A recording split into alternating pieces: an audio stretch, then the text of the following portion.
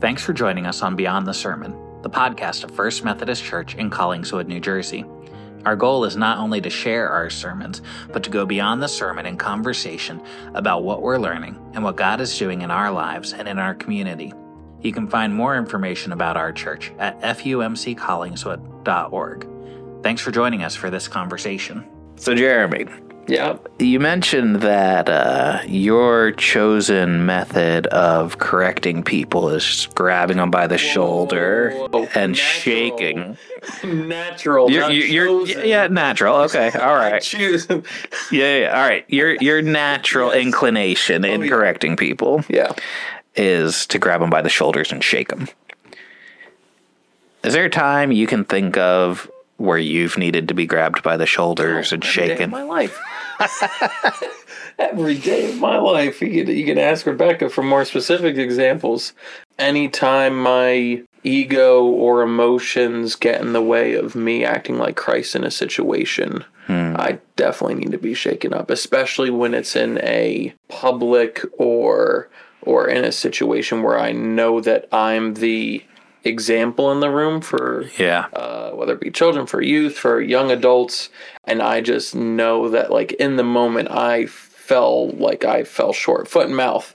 Talk about young adults, how I get foot and mouth a lot, and I feel like I say things at the very worst possible time. And so those are the moments where I'm just like, I want to shake myself and smack myself upside the head.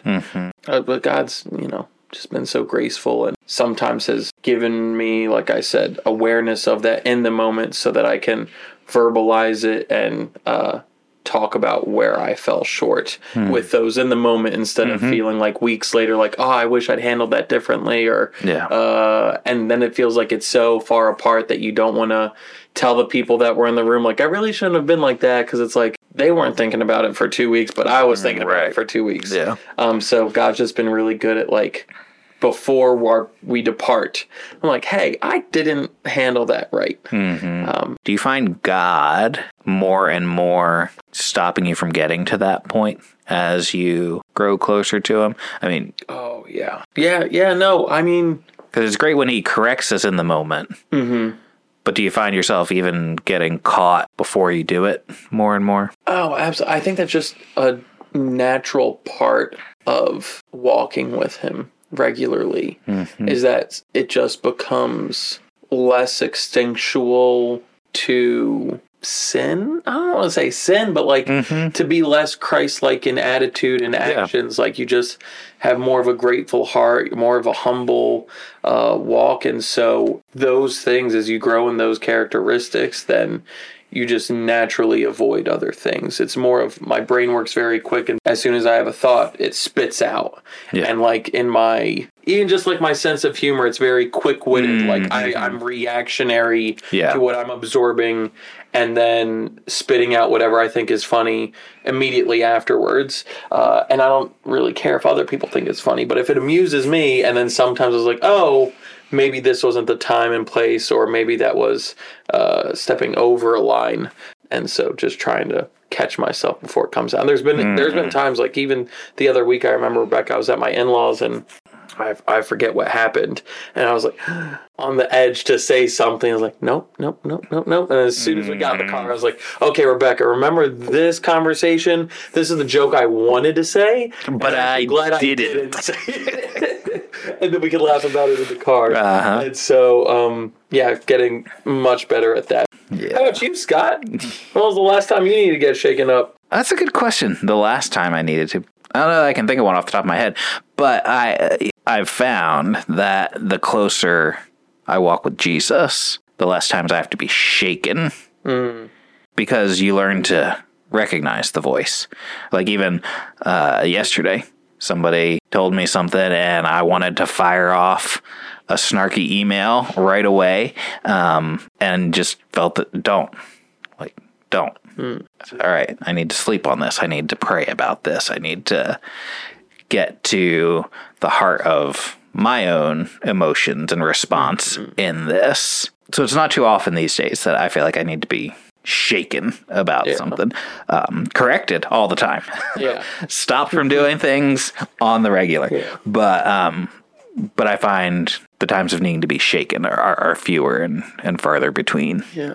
So how do we grow in those areas? How do we grow to the point where we can be corrected by a gentle and humble answer? We don't need to be smacked upside the head by a 2x4, spiritually speaking. Yeah, no, I think reflecting on Colossians 4 verses 5 and 6, where it talks about the acting wisely in front of the outsiders, and one of the proverbs I quoted about how the beginning of the fear of God is the beginning of wisdom. Yeah. And so our relationship with God, how we revere him, how we view him, how we act based off of that in service, in walking with him and doing the things we're called to do. If we're doing that daily, then we just grow naturally in how we're to act wisely in front of outsiders, in front of our own people, just acting in general. And so it's really adhering to that daily personal relationship with God, acknowledging who he is, what he's done, and what he's called us to do. Doing that on a regular basis makes those things become so much more natural. And the next verse in Colossians, when it talks about our speech being full of grace, seasoned with salt, and then the last phrase is, so that you will have the right response for everyone. It's not you're going to be an apologist and you're going to have every answer for everyone's question ever about the Bible. Right. It's by being in constant relationship with God and being in the Word daily, you will naturally remember and know what the Word says, and you'll be able to share it more. And when we come at those conversations with grace and seasoned with salt, then God just is able to lead you and use you easier in conversations. And so we think like, I don't even know how to start conversations, or I feel like I need to study this amount before I'm able to really share or talk about God with people. And if you're in that daily walk, it just naturally starts to flow, and God will open up those opportunities for you to share those things and not feel the pressure of, I need to know everything about God ever before I can even start a conversation about him. So what I hear you saying is being faithful even in those small things, day by day and week by week, actually matters. Oh, I would say it's one of the most important things. There's people I've met, but then there's also people I know and respect that there are Bible scholars that are atheists, that they, love reading scripture. They've dedicated their scholarly career to reading scripture, and they don't believe in God, and they don't believe who Jesus says he was, and all of those things. And so you can have a lot of knowledge of the word, and if you're not in that daily relationship, you limit yourself from have it reflected in your life to have the fruit of the Spirit, pour out of you and have God work in and through you. I think we tend to discount how much those small acts of faithfulness matter over the long term. I forget where I heard it, but somebody said we tend to overestimate what we can do in 1 year and underestimate what we do in 10, or how much we can grow. We tend to think, after a year of following Jesus, I should be wherever. But look at a baby, right? You're talking about baby. You were talking about. I love to look at your baby. But you're saying he's 8 months old, right? You're talking about him in the sermon on Sunday. 8 months old. He's not walking yet. No. And that's okay. It is. He's got to be getting close though. He is. I think we foolishly expect our growth to happen in leaps and bounds. Where the reality is just like our human development. Yeah. It takes place day by day by day by day. Yeah. And when we think of God the Father, perfect example, you're talking about Theo walking, right? When I see Theo crawl, we're beyond excited for him to crawl, right? Right. We're going to celebrate. We're probably going to have a potluck at the church the day that Theo can crawl. And I'm so happy, overjoyed with where Theo is when he can walk. Even if he does 2 steps and then falls on his butt, I am beyond excited because he's developing, right? But my expectation isn't for him to always be able to just do 2 steps and then fall on his butt. Right. I'm going to expect him to walk, going to expect him to run, going to expect him to skateboard. These are the expectations of some point. And so sometimes I've heard and I've felt other people's walks of faith and my own where, if I'm not skateboarding, we'll put that at the epitome of right. That's the pinnacle, right? Yeah. If we're not skateboarding, then I'm letting God down and I'm falling short and I'm not a full Christian, or I'm not living up to what I'm supposed to do. But God is just happy if you're taking that next step and growing and developing. We're not letting him down, overjoyed with you just another day taking that step of being more faithful and saying, yes, Lord, your will be done today. I'm open to whatever you have for me. And like you said, that little bit of being in the Word every day, praying every day. Not everyone's going to go to seminary and devote full-time 40 hours a week to studying.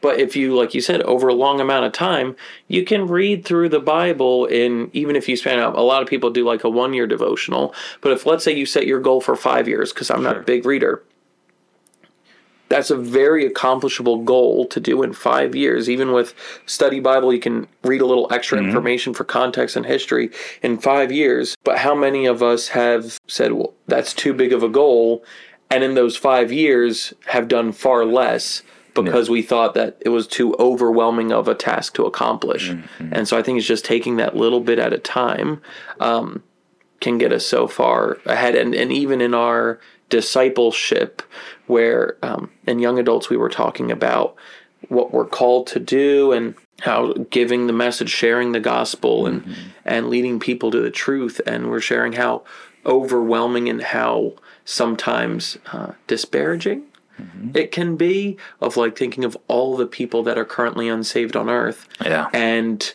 how can I, one person, make change, right? It seems like way too large of a goal to do. And so the other day I was doing basic math in a kind of a pay it forward mentality, where if we were able to lean into a person and like deeply disciple, not sometimes it's get them to say Jesus is their Lord and Savior, and now they're good, they have the Spirit, and they can take care of it, their whole walk on their own. They don't need us anymore in success. Now the next one. But I think to really deeply disciple, encourage them on their walk, continue to help us all walk alongside each other in the faith. But if we deeply disciple, I'll say 3 people, and for 10 years, we just really focus. It's not that we only have 3 relationships in the body or anything like that, but we're intentional about mentoring and discipling 3 other people and leading them farther into their walk of faith. And then let's say, okay, for 10 years, roughly, different seasons of life, you never know what's happening. They move away, you move, whatever it might be. If we do that per decade, and let's say we get 4 decades in, that's 12 people that we've deeply discipled in the faith. And if they're able to deeply disciple another 12 people in their entire lifetime, 12 people in their entire lifetime, within 6 generations, we have almost 3 million people deeply discipled in walks of faith. And so, though we see the amount of the world that's unsaved right now, what can I do as an individual? You know, that's what the pastor's for. He speaks to the couple hundred people we have on Sunday mornings, and I'm supposed to be faithful in my personal walk. And if God opens a door, I'll take on a person or 2. But if we're really intentional about it and knowing that not just by your own power, but God is able to use you and lead you to discipling someone intentionally, we can make a drastic worldwide change within a few generations, just by doing 3 people for 10 years, right? And that's a long time. That's a long time. But only 3 people, I might be like, really? You're just focusing on 3 people? But it can make such a drastic difference. And it doesn't mean you're ignoring everybody else. Absolutely just you're not having the same level of intentionality. And that's it's something that I think 3 people's so obtainable, because not everyone's job is pastoring or being involved in the church. So you have a job, you have your own family. Taking one person on intentionally to make sure you're regularly meeting to try and lead them farther into the faith can be overwhelming to try and fit it into your schedule. But we're all supposed to be helping out and carrying each other's burdens and steering each other on the right path. And if we're not in deep relationship with people, how will we know that they're off the path if they look happy and cheery on Sunday morning? Yeah. You mentioned about carrying each other's burdens in your sermon, and you just brought it up again. Like, if we're walking with people to the extent that, we're seeing where they're struggling and where, maybe they're starting to veer off the path, like, isn't life going to get pretty complicated? Because, we like to think that our Christian faith and our Christian lives can be these nice little neat and tidy kind of lives where everything's going right and nothing's going wrong. And if we're carrying everyone else's burdens, isn't it going to get a little messy? Where's this cheery life you're living? I'm not saying I do. I'm just saying I think we have this ideal in our head that, if we're bumping up that close to somebody else's life, like, there's no way that I can kind of keep that facade up, is there? No, but you're only fooling yourself. I mean, life's going to be messy inside, outside of the church. That's life, right? What was it? Life, taxes, death, whatever the phrase is that are unavoidable. And part of life in a broken, fallen world is mess. And so that's going to be unavoidable. It's how we navigate that with the grace of God. Yeah. I don't know how many times, especially since COVID, I've heard time and time again of people saying, I don't know how people outside of the faith get through day-to-day life without God. And it's true. It's things I reflect on is, where is the hope? Yeah. Where's the hope without God? And it's not a false hope of we are leaning on religion to help us cope with this life and what happens after this life. We know that our hope is true and founded in Christ. But it's the mess is going to be there. And I think it's one of those things where we talk with our youth fairly occasionally of the example of, do you ever find that, like, you're really good at giving advice to your friends when they have problems? They're like, yeah. I'm like, okay. How good are you at following that advice that you give? And I'm like, oh, not at all. Yeah. And when you're, in your head about what's going wrong in your life and all of these things, do you ever, give yourself that same advice and actually listen to it? And I'm like, no, absolutely not. It's like, no, so that's like the beauty of being in community together, where it's instead of one person really struggling with their own thing, we have 5 people that love and care about them, that want to help with that one thing and lean into that. And then you don't have that weight on your own. So instead of just carrying it alone, you can have people help you, but then you're also able to more easily or more naturally lean into helping them because that seems to be easier. And that's community in general, but community in the faith is that the advice, the core values, and how we do it is rooted in the truth of God's word. And that's what sets us apart. Because sometimes our friends can have the best intentions when they give advice, but if it's not rooted in truth, it can still steer you into bad areas, even if they have the best intention to do so. And so that's where I think, yes, it's messy, but you're not going to be able to avoid the mess in life, and covering up the mess doesn't make it any easier or lighter of a load. And so I feel like we'd only be doing more harm to ourselves and damage to ourselves by not allowing others to help us carry it. And it can be scary, especially if we're ashamed or worried about what people might think, if they heard about things that we really had going on behind the scenes. But with God's grace and being cleansed by the blood of Jesus, we don't need to live in shame. And so if we can work to get past that, then no matter how that person reacts, whether they want to help or not help, that's on them. But that doesn't need to be added weight on to you. Because I would hope, especially in this body, as we are our congregation, that people would see, as we're in deep fellowship and discipleship, that they don't have to worry about that. And that we would open our arms to whatever issues they might have and be willing to help in any way we can. Yeah, and I think a big part of that is that fear of being judged, right? And you talked about that in the sermon. And I was glad to see, as early on in the sermon, I was like, well, how do we hold this in tension with Matthew 7? And you got there. You brought that in. So I was glad to see that. I almost read the whole thing, and then it's like, I think people have heard it enough that I can summarize. Yeah. But don't we, somewhere along the way, have to make a judgment to recognize when someone is going off path? Right? Like, So what's the difference between making a judgment that, someone is departing from the path and judging that person? I think it's a acknowledgement versus a comparing yourself.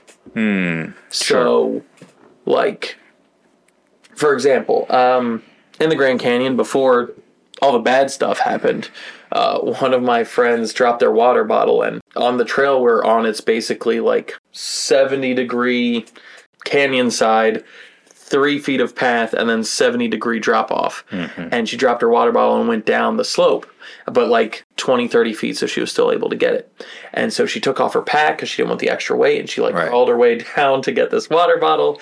So I'm coming up, and I just see the pack there, and then I see her off. And so I'm like, oh, she's off the path. I need to make sure I'm able to help her get back on the path. And so she's going in the right direction. I'm not going down there. On that 70-degree angle. I can't really help by being in the same crap situation she's in. Sure. And that would just slow us down and stop us from being able to continue on as a group, as myself and even herself, by both of us being at risk, being off that ledge. But it wasn't that's the acknowledgement and trying to make sure that I don't also end up in the same situation. But it's the difference between acknowledgement and comparison, because I wasn't going, you're an idiot. How did you drop a water bottle? Are you kidding me? Yeah. There's basically and why'd you go after it? Yeah, and why'd you go after it? I mean, we can share, or we could have done a team thing to try and help get it together, and instead you decide to go rogue on the side of the Grand Canyon. And so I think it's not trying to mock or yell at her or be like, oh, well, at least I have all my water intact and safely protected. It's just acknowledgement, realizing what part I can play without putting a risk for myself, and comparing myself and thinking myself a better hiker or whatever it might be for not being in the same situation she was. She knew she was off the path. Oh, yeah. Right? Yeah, oh, yeah. She was under no illusions that she was where she was supposed to be on this hike. And she thought that it would be worth it for her own good in the long run. Yeah. That was her perspective at the time. Now, this is very physical reality, but for us, sometimes it's, okay, what's something that we know we need, whether it be money or something to survive and help our families continue. We're like, okay, this might not be the exact way I want to get it, but if I just go a little bit off of the path, it'll be worth it because, like, I'm going to need this down the road. Right. Versus trusting that God will provide it down the road. And I think sometimes we can get caught up in that same mentality of it'll be worth the risk to go off just a little bit because I need the water. Sure. Versus God providing it in a dream or whatever it might be. Or a friend having an extra water bottle and that they can help you and walk alongside you and carry that burden with you. And I think there's a difference between making a judgment and being judgmental. Yeah. Right? One is, we do it all the time. We make judgments because we have to discern whether something is good or bad, right or wrong. But it's then what we do with that decision. If we, like you said, use it to make that person feel terrible and berate them for the choice they made, the situation they found themselves in, that doesn't help anybody. But there is a point at which we have to say, oh, they're there. That's not where they're supposed to be. Yeah. And then we have the choice to make. We can either criticize them for being where they are, or we can help them get back where they need to be. Yeah. And telling them, every step of the way that they went wrong. Yeah. Be like, you could have just called for someone. Oh, well, you didn't have to go down. Like, there's things instead of just, okay, where are they now? Meeting them where they're at, and then trying to help them move forward. Yeah. And part of moving forward means leaving that behind, right? You know, the whole rest of that hike, you could have, hey, make sure you don't drop your water bottle again. Hey, make sure you don't climb off the path again. We were running out of water. Yeah. I could have easily, imagine if we had that extra half a liter. Right. And so we were very blessed that we didn't get into a blame game with water. Well, that's our conversation for today. But that doesn't mean the conversation is over. We'd love to hear your thoughts on these topics as well. To ask a question about anything we've discussed in this episode or to join the conversation, you can head over to fumccollingswood.org/podcast. Thanks for being part of this conversation.